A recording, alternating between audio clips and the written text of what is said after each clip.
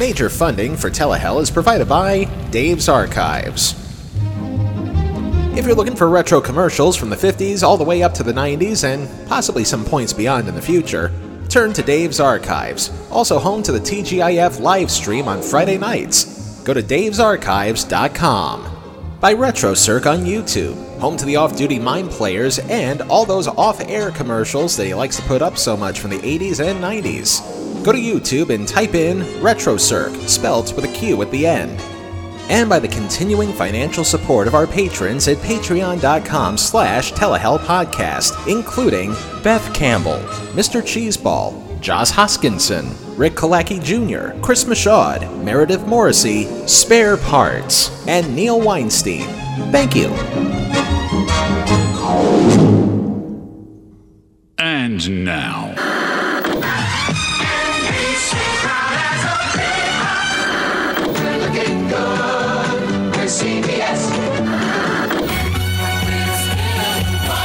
It's the Rex of 79 in Telehell. For our first subject this season, we're actually going to do something that we've never done before. But before we tell you what that is, we begin with a quick word about the concept of capturing success.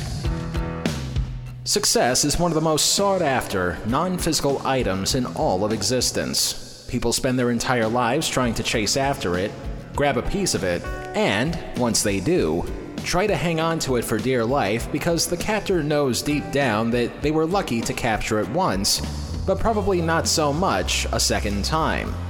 This can be done in a number of variations on what is pretty much the same process. You have an idea, you develop the idea, you then feel confident enough to bring the idea to the masses in the hopes that they will share the same feelings about the idea that you do. If all goes as planned, you profit from that idea.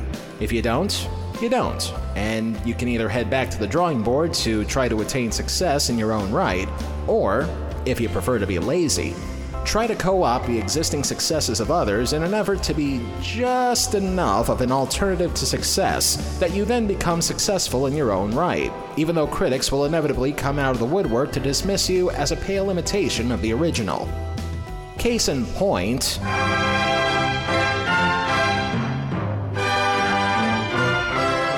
If you look up various documentaries on the making of the 1978 comedy classic National Lampoon's Animal House, you'd get a sense that, at best, the movie was supposed to be a low-budget comedy with a seeming little chance to break even at the box office.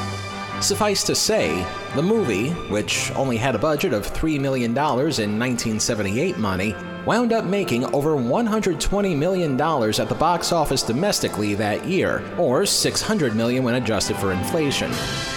And with moments like these, it's pretty easy to see why. Toga, toga, toga. Then as of this moment, they're on double secret probation. The issue here is not whether we took a few liberties with our female party guests. We did. See if you can guess what I am now. I'm a Zit. Get it? Could I buy some pot from you? Oh, boy, is this great! They tossed the bar!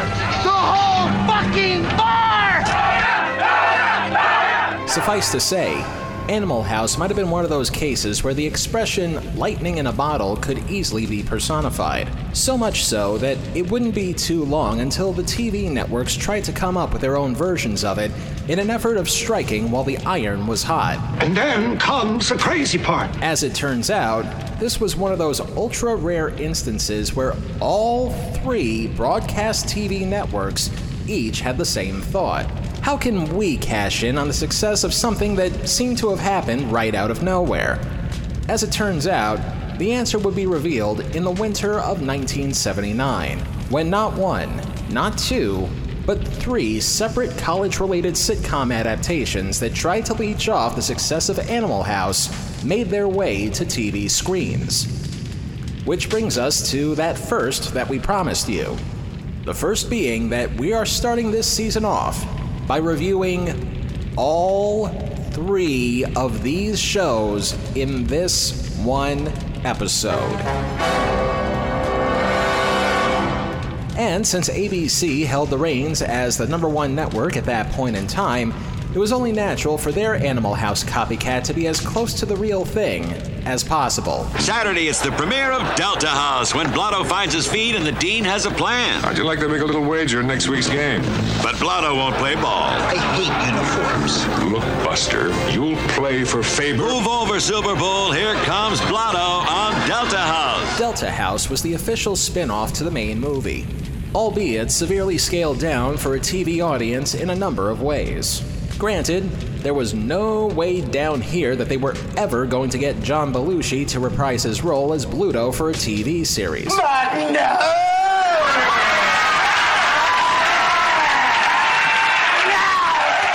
Largely because he was currently preoccupied with one of the few successes that NBC had at that moment. But that was a given. Nevertheless, two figures who were instrumental in the making of the movie did their best to duplicate the movie's success on a TV budget, as the legendary Ivan Reitman and Maddie Simmons would assume responsibility for giving the Delta Tau Chi fraternity some new life on television, complete with the knowledge that getting the entire band back together was all but an impossibility. We already mentioned the lack of a Belushi in these proceedings, but also notably missing from this adaptation would be roughly 70% of the movie's actors, probably because they all still had careers worth building on. But just because most of the original actors weren't around to play those characters doesn't mean the characters weren't going to exist, period. They just needed some comparable AAA ball players to fill in the gaps. Players to help assist the only people from the movie who agreed to play ball for the TV version, including John Vernon as Dean Wormer, Find me a way to revoke Delta's charter. James Widows as Hoover, I state your name. I state your name. Bruce McGill as D-Day, and the inimitable Stephen Furst as Flounder. Boy, is this great!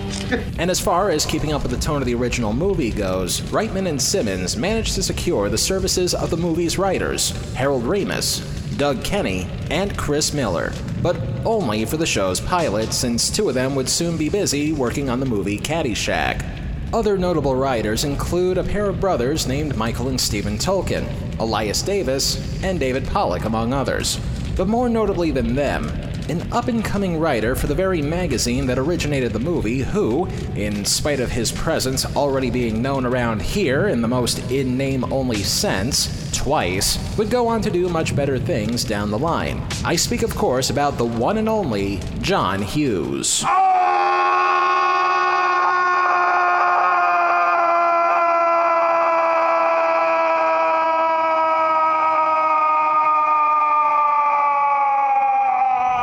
In the midst of all that needed to change, one particular change was needed in order for the show to become palatable to a TV audience. Just as a reminder to those who haven't seen the movie in recent years, here's a little more of exactly why people originally flocked to see this movie. Assume the position. Thank you, sir. May I have another? Greg, is anything happening yet? My arm's kind of tired. Darn it, Greg. If you're not even going to try, I'm just going to stop. Baffles me is why Fawn would have gone out with boys like that. They reminded me of criminals. Greg, honey, is it supposed to be this soft? Without sounding too much like a prude, in spite of some of the scenes in the movie being tame by today's standards, the movie was raunchy for its day. And in the 1970s, TV was still trying to recover from the federally mandated family viewing hour that was outlawed in 1977. And you can hear more about that in episode 40. Unfortunately, even though the hour was deemed unconstitutional, the ideals behind the hour still lingered strong among viewers of the day, which, in turn, leads to probably the #1 reason why the most faithful cash-in on Animal House was doomed from the start. The very fact that this Animal House had to go through more sanitation than a Purell factory in order to see the light of day, and all because the ABC network felt it was a show worthy of airing at its earliest possible hour for prime time. In other words, there's going to be a lot less of this. Holy shit! And a lot more of this. Oh, goody, goody gumdrops and other family hour expressions of delight. So for now, let's get to class on what I like to call Rip-Off 101. January 18th, 1979. Disco reached the peak of its pandemonium. The gas crisis of the 1970s was just about to do the same thing. And at 8 p.m., 7 p.m. Central, the gates of Faber College reopened.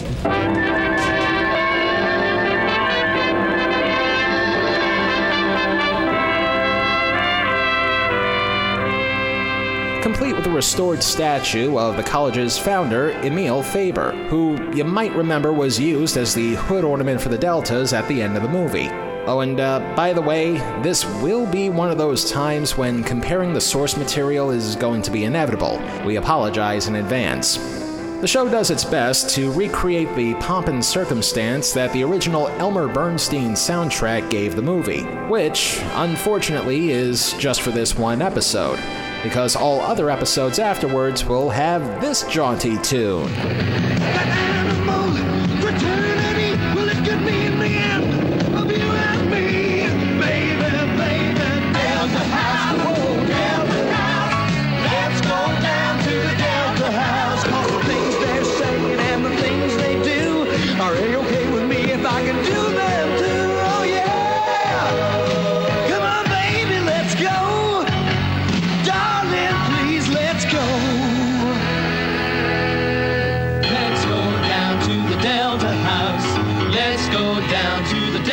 That's the least of our problems, as D-Day is performing a number of moving violations and running afoul of the police at the same time, all under the watchful eye of Dean Wormer, which officially gives me all the reason in the underworld to play this clip over and over whenever he, or anybody else playing a Dean, gets annoyed. Robot House! So getting to the matter at hand, Act 1 begins with the current whereabouts of Belushi's character as stated by Dean Wormer.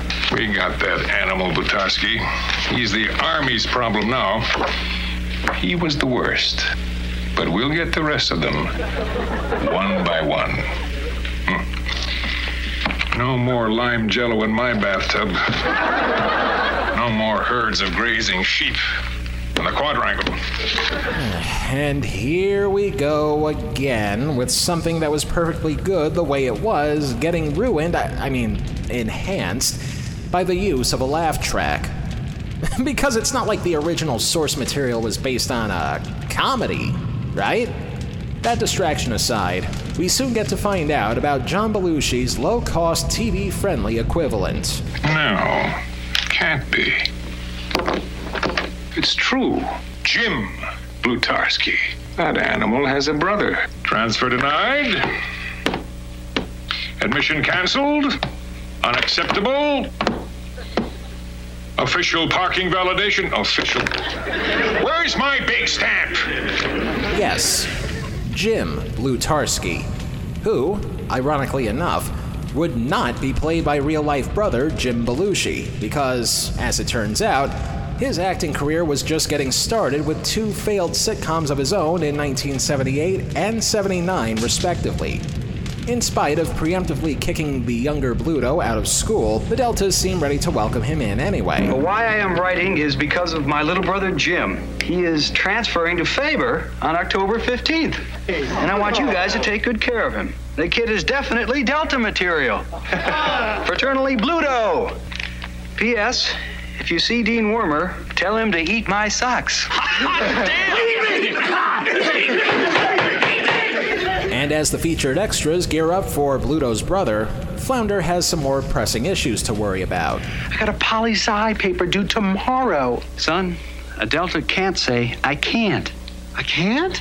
Flounder, nothing is impossible to the man who won't listen to reason. We now check in with the other half, aka the snobs at the Omega House, who, despite having their cast cut down to the bone, still gets to show off what kinds of Hitler youth they are. The Students for a More Fair World Committee have submitted a petition to the Interfraternity Council, charging that Omega House refuses to admit Jewish people, colored people, poor people, people with pimples, people who dress funny, people who look funny, and folk singers. All those in favor of changing our membership policies? All those opposed? You may not be seeing this, but trust me, they do the salute. You know, the Heil thing.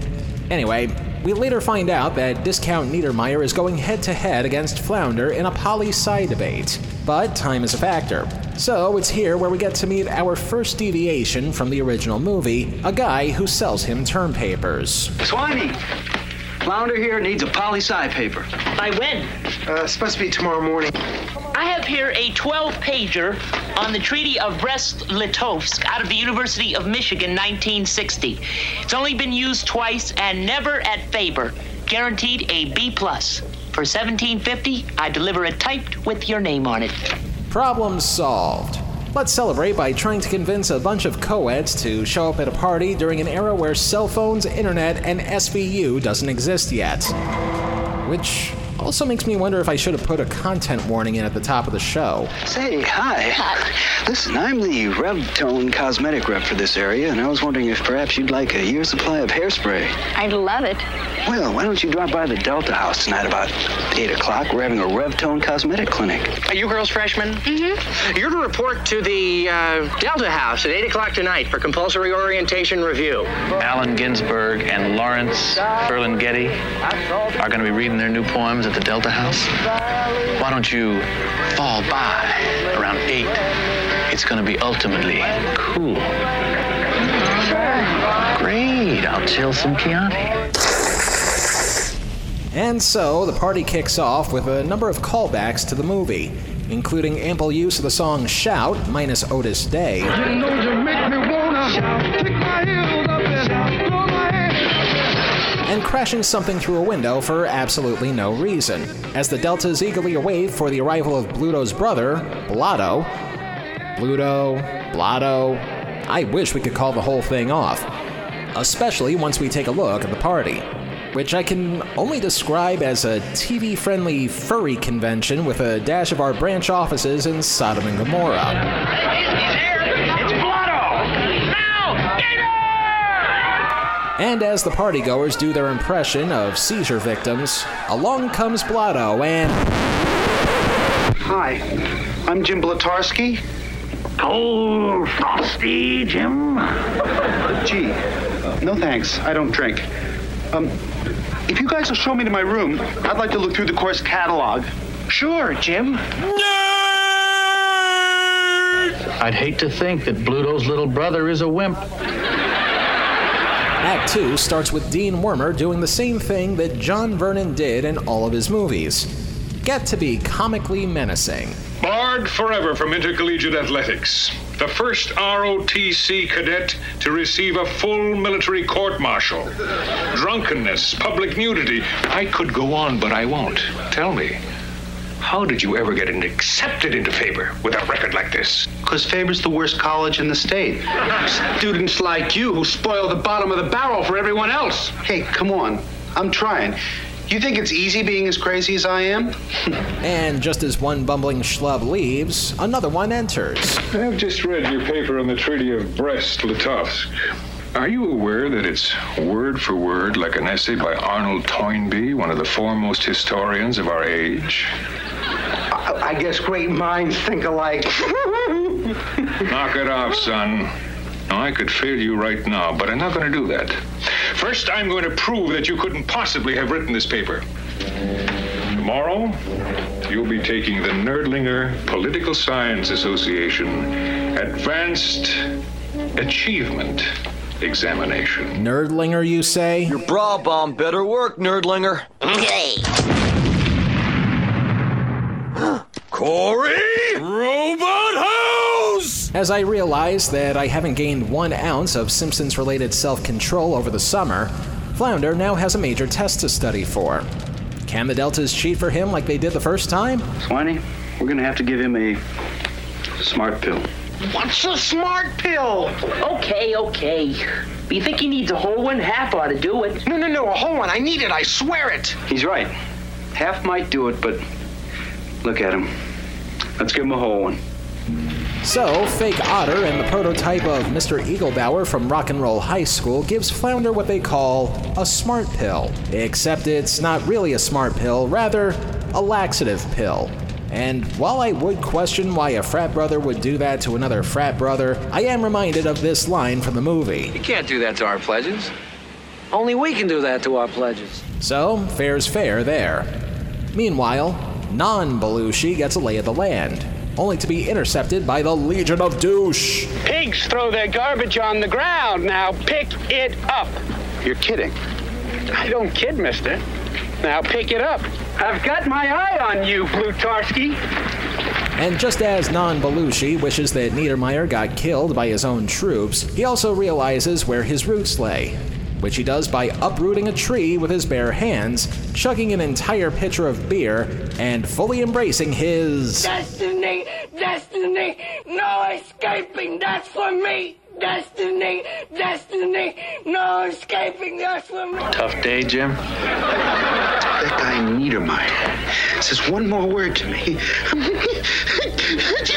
Now you're really beginning to sound like Pluto's brother. No, that would have been Jim Belushi. However, we do feel the need to give props to our substitute Bluto, and his name is Josh Mostel. And if that last name sounds familiar, let me give you a tiny hint as to why. You miserable, cowardly, wretched little caterpillar. Don't you ever want to become a butterfly? Don't you want to spread your wings and flap your way to glory? That's right, he's the son of the original Max Bialystock, Zero Mostel. And to be completely fair to Mostel the Jr., he's put in quite the resume over the past 50 years and counting. But quite honestly, the notion of him replacing John Belushi in Animal House makes about as much sense as him replacing Nathan Lane in a revival of the Producers musical. Just because you have the talent, and deservedly so, doesn't mean it's going to fit everywhere that you go. Nice going, Jim! Why didn't you tell us you had a run-in with Dean Wormer? Oh boy, you really gave it to Niedermeyer! Meanwhile, Flounder seems to be in high spirits, at least for one fleeting moment. I got that again! I got the Nerdlinger Cup! Hey, Dorfman. You're not getting the Nerdlinger Award. What are you talking about? Dean Wormer knows he cheated on his exam. I did not cheat! I took a smart pill. A smart pill? Well, you must have taken a retarded pill, too. Hey, whoa, hey, whoa, hey, whoa, hey, whoa, hey, whoa, hey, whoa, hey. Yes, I know, it was the 70s. The R word was probably as common as saying hello back then. But still, not the right time or place. Anyway, Hoover reads a letter that pretty much spells doom for Flounder. Kent Dorfman is hereby disqualified from the Nerdlinger competition. He is a known cheat and is never again to be trusted in any position of responsibility or employment. His parents will be notified, and a copy of this letter will be placed in his permanent record, and Douglas C. Niedermeyer is now the official winner. Sincerely, Dean Vernon Wormer. A sad ending to the first episode of a show that was meant to capitalize on the success of a smash hit comedy. Well, I guess it's all over. What? Over? Did you say over? Nothing is over until we decide it is. Was it over when the Germans bombed Pearl Harbor? Hell no! German? Forget it, he's rolling. And it ain't over now. Because when the going gets tough,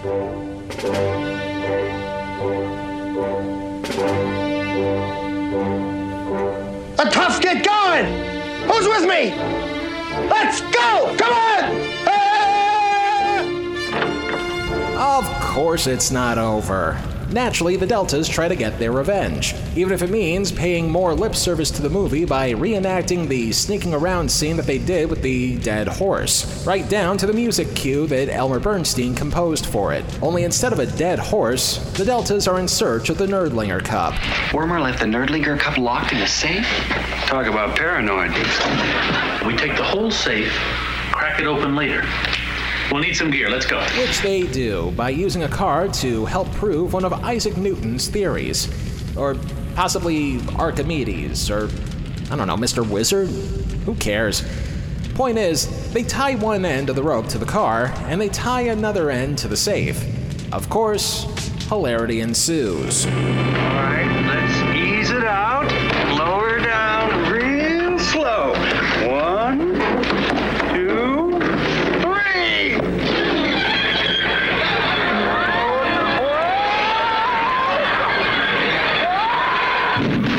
rest of the Deltas try to bring imitation Pinto back down to Earth by being counterweights in the car, which they do.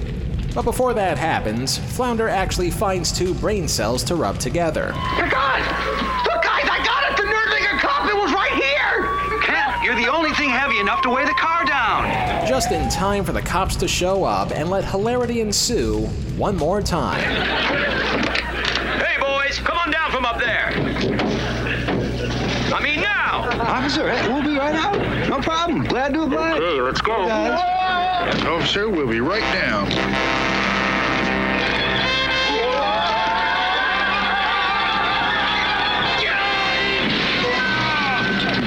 The show wraps up with Dean Wormer getting the kind of comeuppance that he will wind up receiving for the next 13 weeks. Where is my safe? And why is it so dark in here? You know I like plenty of light. Well, the campus police want us to pay for a new police car. Police car? Never mind a police car. Somebody stole my car last night. Robot house! And while the Dean quells down the vein popping out of his forehead, Flounder proudly drinks out of his trophy, all fat, drunk, and stupid. And at the same time, Blotto is welcomed into the frat with open arms. And that's pretty much Delta House. Or at least the first episode of it. The subsequent shows that aired include a number of changes, both big and small. We already mentioned the theme song adjustment and the lack of Ramis, Kenny, and Miller in the writing room. But perhaps more notably, the addition of another cast member / ally to the Deltas for the rest of the show's run. A then 21-year-old, ice-cold piece of white gold named Michelle Pfeiffer, who played a co-ed simply known as the Bombshell. And boy, was she. I'm having trouble with the fall of the Roman Empire. I can't figure out how the Roman Empire fell. Do you care if it falls? What? The Roman Empire? Fuck it. But despite the actual modest success that the show had in the ratings, Delta House still got foreclosed upon after 13 episodes. But not for the reasons you think. Reasons we'll get to in the 9 circles.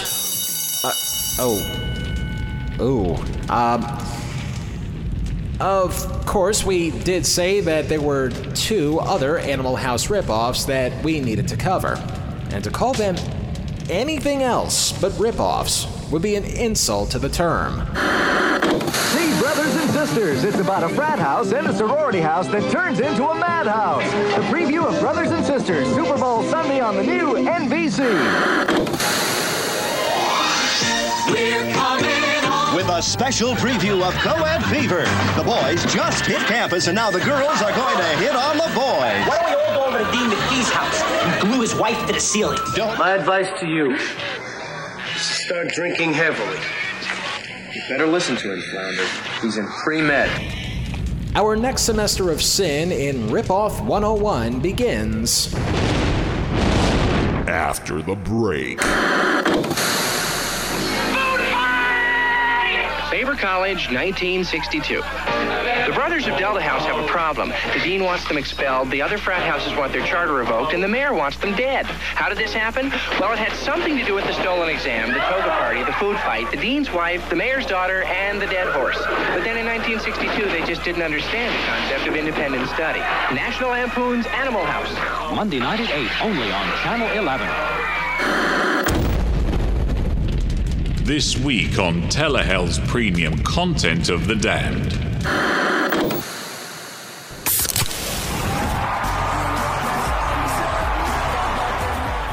The signs say things like peace and the peace symbol and join the conversation. Join the conversation? That's the most corporate message of all time. They might as well be holding signs that say, we are all the core demographic. But, very good. Thank you. The only way to listen to Telehell's premium content of The Damned is by becoming a patron at patreon.com/telehellpodcast. For just a few bucks a month, you can listen to our premium content and get some swag along the way. Once again, that's patreon.com/telehellpodcast. Now at new low prices. And now, back to this week's torture. Time now for our second lesson in trying to capture success. This one took place at a network that needs no introduction around here. But you know I gotta do one anyway.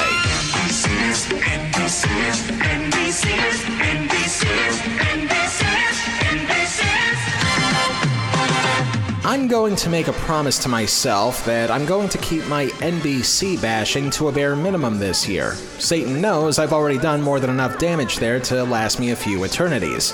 But they do play a role in this part of the story. In spite of how bad things were for the Peacock, I mean Trapezoid N, that year, the network did have an ace up its sleeve just in case things started to go south for them too soon. That ace would be the broadcast of a certain big football game that they aired that January. Preceding announcement furnished as a public service by the National Football League. An exciting first half has come to an end at the Super Bowl in Miami as the Steelers lead the Dallas Cowboys 21-14. As is the case whenever a highly rated TV event takes place, the network that airs it is none too eager to use the potentially big audience that the event is capable of having to help springboard some of the new shows that they plan for the mid-season. But even more lucrative than simply promoting your shows during the biggest TV event of the year, and also realizing there may still be some time in prime time left to fill after the game, was taking advantage of the sizable audience that would linger on when the game was over. We'll put a pin in the problem with that for just a moment. But first, let's talk about graduating from a different kind of school. Sunday, Monday, happy days. Tuesday, Wednesday, happy days. Although he really has nothing to do with this part of the story, a number of people who learned at the foot of the great Gary Marshall are instrumental in this one. In particular, Bob Bruner and Arthur Silver, the former of whom was instrumental in the development of the character of Arthur Fonzarelli, even going so far as to coin the immortal nickname of Fonzie, or the Fonz. On the flip side of the coin, however, Bruner was also responsible for a piece of media terminology that has remained to this very day, thanks to an episode of the show that he wrote. Here we go, Fonz! I'm heading for the Ram! Are you sure you want to do it? But nobody's perfect. Arthur Silver had a similar trajectory, not only writing and producing episodes of Happy Days, but also being a durable member of the Marshall payroll by lending a hand to the early seasons of Laverne and Shirley. And because both of these TV shows were Paramount TV productions, the two of them would team up and also take with them some of Marshall's other protégés in the writer's room and director's chairs to come up with their own version of Animal House.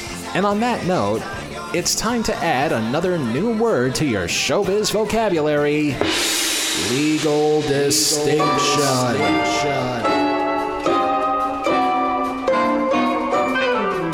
Say you want to do your own version of something, but you don't have the wherewithal to actually do it. In this case, Animal House and everything attached to it was the property of Universal Pictures, but the people producing this TV version was Paramount. Paramount would have to come up with a version of Animal House that was similar to the original product, but just different enough so that Universal wouldn't sick high-priced attorneys on anybody. Hence, Paramount needed to make a legally distinct version of Animal House so nobody would get sued. This would fall under a number of categories, like the action taking place in present day versus the early 1960s, where the college campus would take place, the names of the characters involved, maybe throw in a little diversity, and of course, have a completely different title to your program. Bruner and Silver did exactly that. Instead of the action taking place at the fictional Faber College, they decided to name it Larry Crandall College. I'm guessing as an inside joke to someone they knew. Instead of calling the frat houses Delta and Omega, the slobs and the snobs would occupy the same house. In this case, the House of Pi Nu, leading to some interfraternal squabbling. Instead of actors who would eventually become household names, the best that the show could do on NBC's third-place budget was old-timey movie star William Winden in the Dean Wormer role, the son of Jack Lemmon as one of the frat guys, and also the lady who would eventually shoot J.R. Ewing. It was you, Kristen, who shot JR. But for the sake of staying one step ahead in legal distinction, the show wasn't just going to be about fraternity life and rivalries, for there was another side to the Greek alphabet on a college landscape. The show decided to have the rival house not be a bunch of upper-class Hitler youth, but rather the opposite sex. Yep. This wouldn't just be an interfraternity battle among pledges, but also a battle between fraternity brothers and sorority sisters. Put them both together and you've got Brothers and Sisters. Not to be confused with the Sally Field family drama of the same name. In spite of ABC's Delta House premiering 3 nights earlier, NBC was so confident in their ripoff, adaptation of a college comedy hit, that they decided to air the first episode right after the biggest event in all of television, which we'll now unpin because, as we mentioned, there was a slight problem with just exactly when this show would air. It seems hard to believe now, but there was once a time when the biggest football game of the year was actually played during the daylight hours, before the network that aired it would resume with their full primetime programming for the evening. In fact, just 1 year earlier, CBS would have the honor of having the first big game take place within those hours. NBC, however, did not follow suit the following year, as they and the football people decided to have the kickoff take place in the 4 p.m. hour, meaning that after all was said and done, the new show premiering right after the big game will be kicking off at 7:30 p.m. Eastern Time, far earlier than the time slot that Delta House premiered at, but even more so with far more people watching, especially those of a younger demographic. Oh, won't somebody please think of the children? And with that being said, what would college be without a little bit of cheating to help make the grade? We regret to inform you that the first episode of this program, the one that aired after that big football game, is unfortunately nowhere to be found online. But even if we did find it, it would probably be unfair to use that one to review anyway, since its lead-in just happened to be, the biggest event of the year in television. So, to play boss's advocate, I think the fair thing to do in this case is to play the first episode that aired during the series' regular day and time slot, its second overall. That, and we also feel that there's really no reason to further introduce anybody, since everybody is either going to be a clone, an offshoot, or just different enough from the Animal House characters that we'll pretty much figure out who everybody's supposed to be anyway. With all of that in mind, January 26th, 1979. The Dukes of Hazzard would make its debut on another network. Former Vice President Nelson Rockefeller would die from a heart attack, but I'm sure that's just a coincidence. And at 8:30, 7:30 Central, we transfer from Faber College to Larry Crandall College, where we get to see a legally distinct life on campus. Instead of the Faber College March, we get some public domain use of Beethoven while we see the upper crust of Pine New in a constant state of studying. All the while, we go to a separate area of the house simply known as Les Dumps, where we get to see our less classy frat brothers do their own version of studying. At the same time, we get to see the opening credits, and just how shameless a photocopy it is to a show that just aired 3 days earlier. But again, different enough so that nobody raises any red flags. We don't get a cop chase on motorcycle like D-Day did, but not unlike D-Day splashing mud on Discount Niedermeyer, we do have the slobs running afoul of the snobs. Up to and including a pair of snobs getting their picnic ruined by one of the slobs, all set to the tune of Roll Over Beethoven. Some would say they're trying too hard not to be like Animal House. I'd say they're not trying hard enough.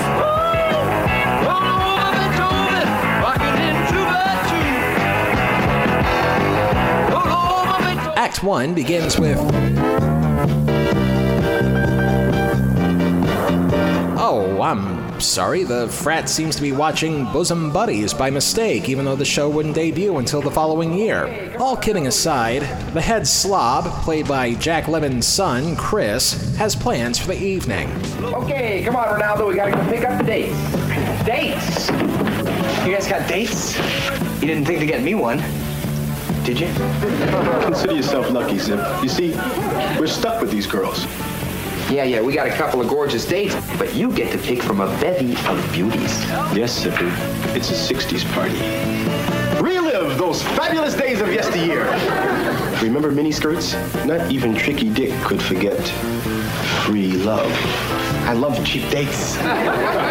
Which brings us to a reminder that not only was this the 1970s, but the movie that they were trying to capitalize on had their own fair share of moments with promiscuity. You got Belushi spying on topless pillow fights, Marion Ravenwood sleeping with a guy from Invasion of the Body Snatchers, even Tim Matheson scoring pity points from a fake relationship with a dead girl. But those weren't exactly the central points of the movie. Those were just there to hold the audience's attention. Of course, this was a primetime TV series trying to leech off of that, so I can't imagine everything being on the same level here, as we see the Arnold Horseshack of the group, named Zipper, trying to make the moves on the girl who would shoot JR. That's good, because here's the plan.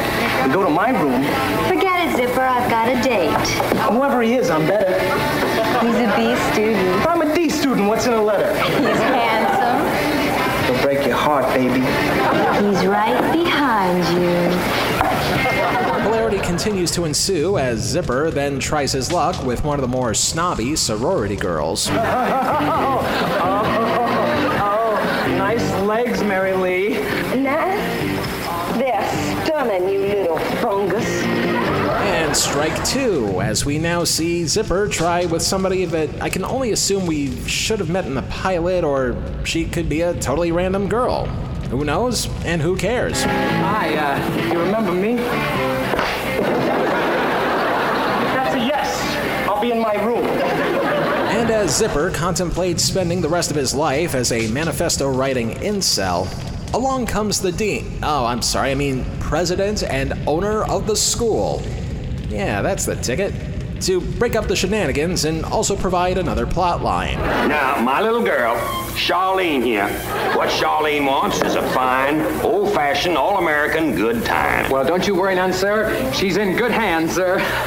Oh, not my hands, sir. I simply meant that I'll see she has a good time without having too good a time, sir. Now, Holly will take all the responsibility. All right. The job is yours, son. You just take good care of my little girl. Something else that happened in Animal House that's worth comparing here. In the movie, Pinto, aka Tom Hulse, aka Young Amadeus, is seen taking advantage of the mayor's underage daughter. There's something I have to tell you. I lied to you. I've never done this before. I was drunk. It's okay, Larry. Neither have I. And besides, I lied to you too. Oh, yeah? What about? I'm only 13.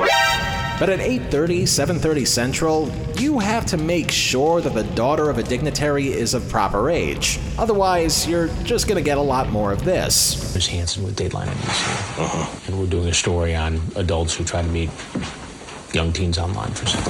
I don't want cameras. You can leave right now. Well, I'm going to be in trouble once I go.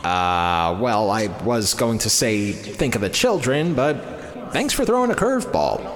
Anyway, the president's daughter immediately lets loose, much to the chagrin of one of the more uptight frat brothers, played by comedian and future host of the 1987 Truth or Consequences, Larry, not Harry, but Larry Anderson. Having a good time, Charlene? No. Good. Let's go look at the trophy room. I want to meet some boys. Sugar Puss, could I talk to you for a minute? Not now. I'm talking to Charlene. He'll only be a minute, dear. Harlan, this music is making me warm. We'll drink some ice water, Mary. Harlan, I'm talking kissy poo warm. Oh my. No, I have a responsibility towards Charlene. Harlan, I said kissy poo. Meanwhile, Zipper laments on just how alone he is in this world. Nobody knows the trouble I've seen. She's a bass. That is until... You're a girl. Oh, it's nice of someone to notice.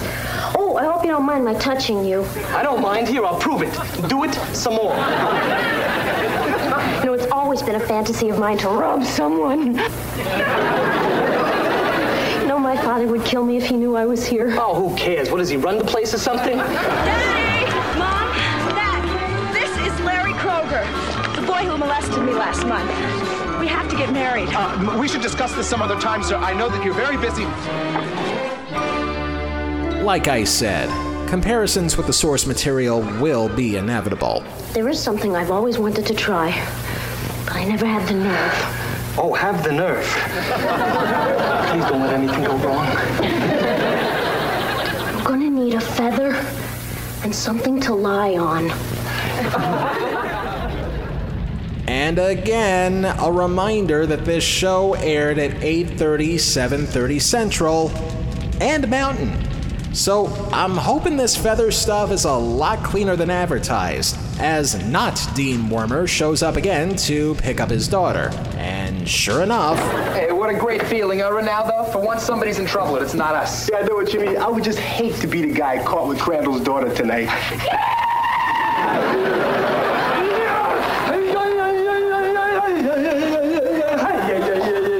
Oy vey. Well, I didn't think I'd be paying this show any compliments, but congratulations, brothers and sisters. You actually managed to show off an even less dignified portrayal of Native Americans than Saved by the Bell would do a decade later. Zach Morris is trash. Act 2 begins with Zipper lamenting on having the time of his life. That is, until he realizes who it is that he's having that time of his life with. Zipper, your squaw is Charlene Crandall. Charlene Crandall. I know. Name mean anything to you? I think it means we're in a lot of trouble if that's Larry Crandall's wife. She's his daughter. Well, that's good because I love her. So, while the boys carry around somebody whose state of consciousness is highly questionable at this time, the president is presenting a presentation for a new stadium to a group of investors, when suddenly Zipper barges in. What do you want? Hi, Mr. Crandall. You don't mind if I call you Larry, do you? Okay, Larry. Whoa. Slow your roll there, Zipper. NBC could only make room for one guy named Larry this season. And somehow, that show wound up one of their bigger hits that year. Well, hello, Larry. Hello, Larry. You talk to people all day for a living. Hello, Larry. But all those easy answers you are giving. But for the first time this season, I digress. The boys are trying to bring the daughter back, but Zipper, being the show's resident comic relief, couldn't help but be fascinated by, of all things, a scale model replica of the proposed new stadium, which also makes me wonder if he'll also be fascinated with dangling car keys. Look, a little coliseum, little trees, little referees. Don't do that. Little goalposts. After messing up the replica of the stadium, the three of them continues to transport the daughter through a series of distraction-related gags that even the Three Stooges would find a little lame-brained. Not unlike the Stooges, though, they eventually get found out. Lawrence, I think there's someone in your closet. What? Yes. Are you gonna listen to this junk? Listen, Dean, sit down. You don't know your limit. Now what? You do that, boy. Get away from there, Mr. Crandall. I'll take care of everything. There's no sneezing there. See? No sneezing there at all. Must have been him. Robot House! This, of course, leads to the fraternity getting a good talking to from President Dean, or whatever his name is. I really don't care by this point. It is a good thing that I booted your mother out years ago so she'd never see you like this. I said, do you get it? No, I don't get it. You are gonna get it this time. You and me are gonna have ourselves a little showdown. I'll talk, you listen for a change. I shall be a-waiting for you upstairs. All right, now let me tell you boys something. When I come back down these stairs, I want to see the responsible party sitting right here in this chair, because I'm going to eat him alive. Naturally, the boys scramble to play hot potato with the blame on this. Sure enough, the uptight snob walks right into his new position as scapegoat. When old Weaselface comes down here, you boys just stay in the background and I'll handle everything. Hello, Mr. Weasel, sir. Or Mr. Crandall, sir. You must be the responsible party. Yes, sir. I don't care what they told you. Whatever it was, forget it. It was all my doing. And on a better caliber of TV show, that would have been the perfect place to end the episode and roll the credits. Except we get one more scene that actually punishes the other frat boys. There I was with Larry Crandall's fingers around my throat when you guys stepped in and put your neck in my noose. You see, being good paid off. You were hardly punished. Hardly punished? You guys stood up for a friend. You got it wrong, Harlan. We stood up for you. Doesn't quite have the same ring to it as double secret probation, does it? On the other hand, if everybody is punished for messing around with the president's daughter, that should include Zipper too, right?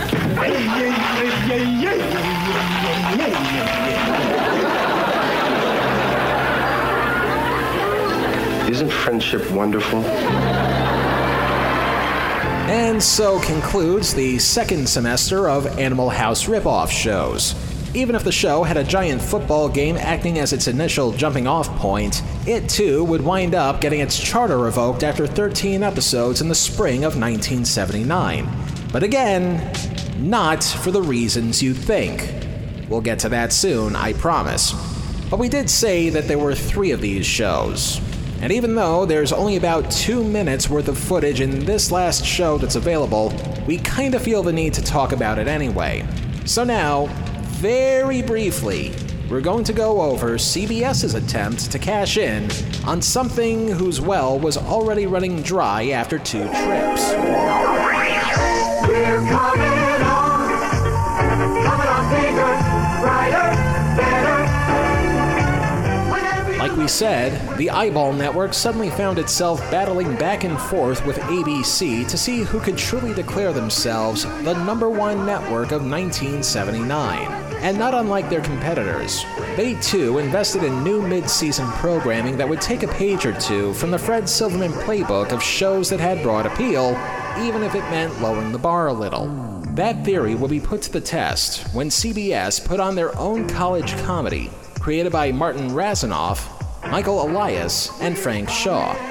Only this time around, instead of the show being based on dueling fraternities or inner squabbling between members, the plot for this show was a little more simple.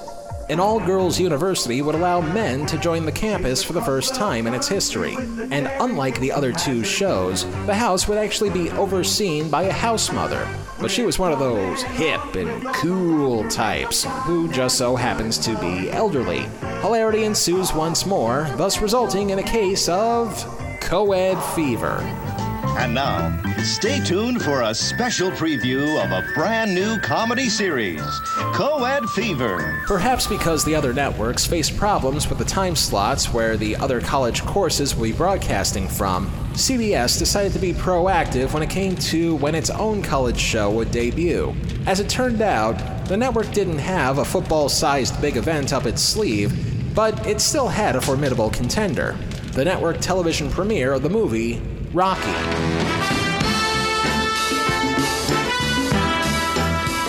Which ran 2.5 hours long with commercials, leaving CBS with a half hour to spare before the local news. Their logic was similar to NBC's. Premiere a new show after a big event, and success would come naturally. Not only that, but with the show debuting, or in this case, previewing at such a late hour, there was a distinct possibility that they could get away with the jokes that the other 2 shows seemed to lack. And so, February 4th, 1979. The Western Conference beat the Eastern in that year's NBA All-Star Game. The movie Rocky just made its TV debut. And at 10:30, 9:30 Central, CBS's hopes to successfully duplicate the Animal House formula was introduced with quite possibly the worst TV theme song of all time. And oh yeah, you're gonna hear every last second of it. Dear Mom and Dad, I'm fine. How are you? School's okay. There's not much new. My check this month didn't go too far. I lost my books. I wrecked the car. There are men on campus. They started this fall. But don't worry, Dad. They're across the hall. I'm giving trigonometry the old college try.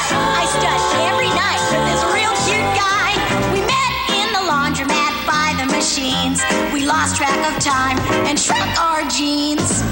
Things are better than they were last year. Maybe it's because the men are here. There's more activity and more motivation. We're really getting a co-education. I'll bring him home at the end of the quarter. Gotta go now, your loving daughter.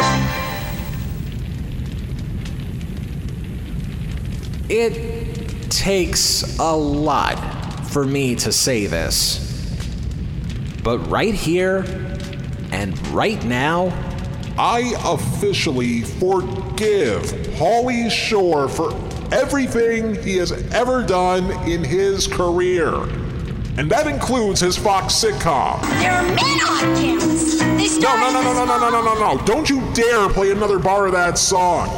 I mean, I know the 70s weren't exactly known for their subtlety, but that theme song can easily and handily not only replace the dog whistle in terms of annoying sounds, but the tune could probably lure those same dogs off a cliff. Whoever came up with that theme song, take a bow because you just composed hell's latest ringtone. So, a tip of the hat to Alan and Marilyn Bergman. Wait a minute, they wrote songs for a lot of big movies and TV shows. They wrote The Way They Were for Barbra Streisand. They wrote the theme songs to Maude, Alice, and Good Times. These guys were good, and they wrote this? My check this month didn't go too far. I lost my books. I wrecked the car. There are men on campus. I guess it could be worse. I mean, it's not like they dragged in an even more talented third wheel to help smooth things out, right? Let's have a very nice welcome for a very nice, great gentleman and a wonderful musician, Henry Mancini. Henry, it's nice to have you with us.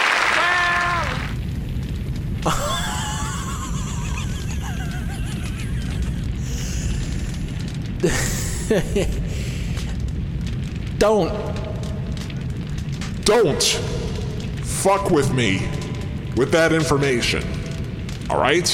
Henry Mancini was a goddamn saint in the recording industry. He did the theme songs to Peter Gunn, the Pink Panther, the NBC mystery movie, What's Happening Now, Remington Steele, and motherfucking Newhart, and you have the unmitigated gall to tell me that he is co-responsible for this? We're really getting a co-education. Stop! You were the man responsible for the soundtracks on over 100 different movies and TV shows. You wrote Moon River, and this is on your resume? Gotta go now, your loving daughter. You know what? I don't even care what's on this first minute of the show. I'm sure if we play it context-free without any commentary, we'll be just as in the dark about it, and yet it will explain a lot. I can't believe it! Men on campus! In the bookstore, on the tennis courts, snoozing in the library. I know, Sandy. It feels so good to drop a book and have someone in pants pick it up and hand it back to me. With his phone number written all over the inside cover. Yeah, I've dropped 9 books already. And coming out of registration, I had a door open for me. Pardon me, little lady. Can I change that tire for you? Go. Well, if it's not a tire, it's a jukebox. You women can't handle anything. I beg your pardon. Women are just as coordinated as men. Then how come they keep dropping their books? It's for me! Bristol House. No, it's for me. Oh, hi, Bob. It's bingo tonight. Is that Bob by the bakery? Oh, no. We're dancing. Then we can take a slow drive. It's me.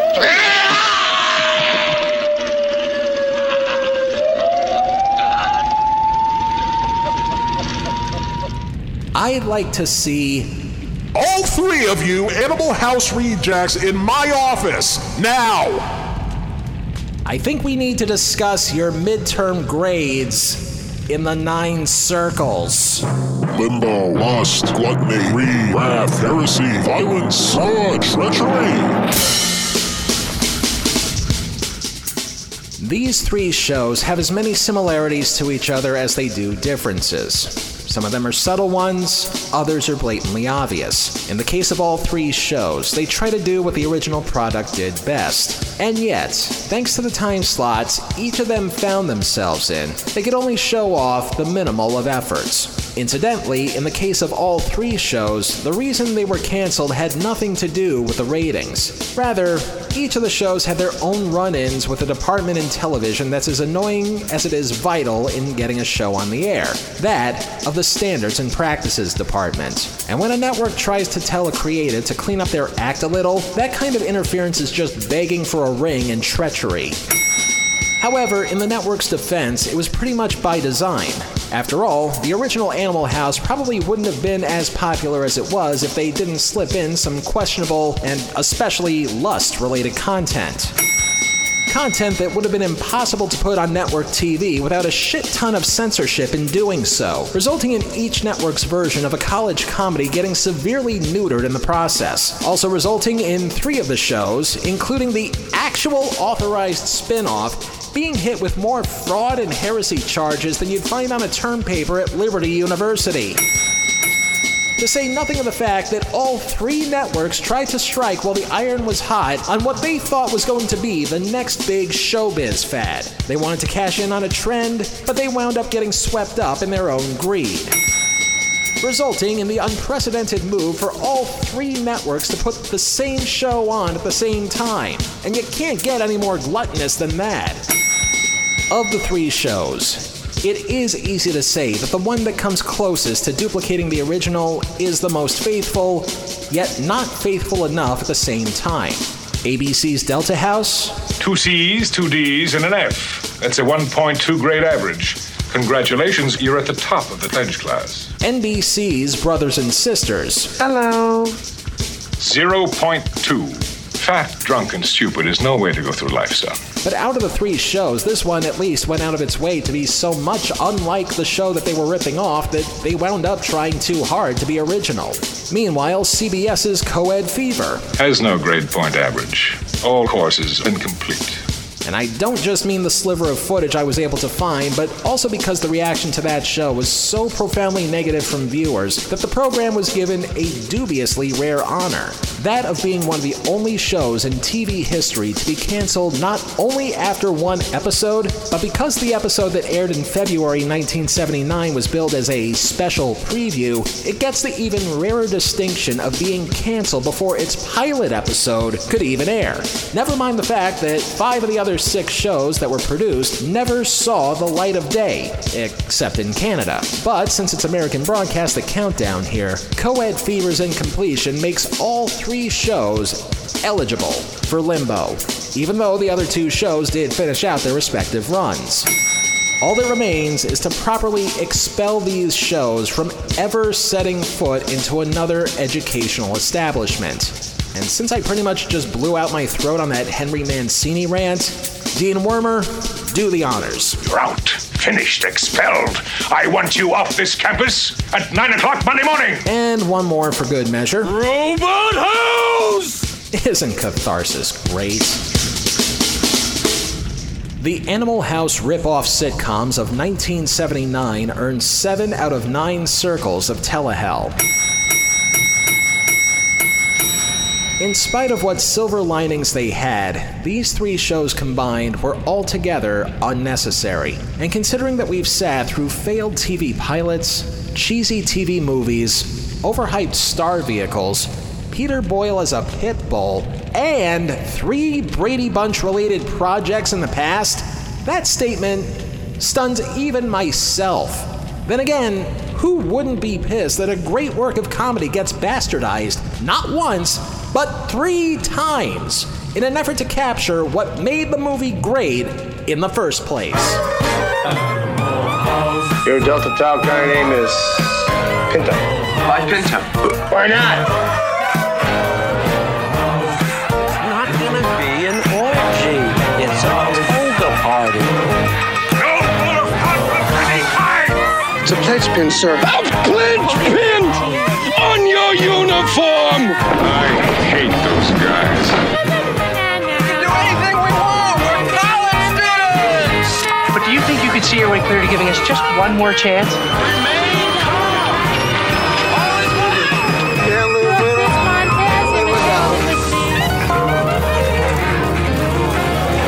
Massage your thighs while you eat. When in the underworld, visit Universe Hell Studios. Ask for Babs. Next time on Telehell, the Rex of 79 continues. And since we already failed college 3 times, we might as well fail history too. What would you do if you could travel back in time and relive a turning point in your life? It's possible aboard the Time Express. Join me and my passengers on the Time Express, Thursday at 8, 7 Central and Mountain. Until then, welcome to Season 5. And of course, if it's not in Telehell, it's not worth a damn. Telehell was written, produced, edited, and narrated by me, Justin Hart. All clips used in this program are protected under the Fair Use Doctrine of the U.S. Copyright Act of 1976, and all clips used come courtesy of their respective companies and owners. Some of the music used in this program comes courtesy of YouTube and their audio library service. Telehell is a production of Horton Road and is distributed by Libsyn. The show may be over, but you know where to find us. On social media, Twitter and Facebook at Telehell Podcast. Want to hear some premium content? Go to patreon.com/Telehell Podcast. And if you have any questions or comments about this show, feel free to contact us at our complaint line, telehellpodcast@gmail.com. But even more than that, please be sure to like, comment, rate, subscribe, lie to us all over the places where Telehell is streaming, including Apple Podcasts, Stitcher, Spotify, and many others, just by Googling Telehell.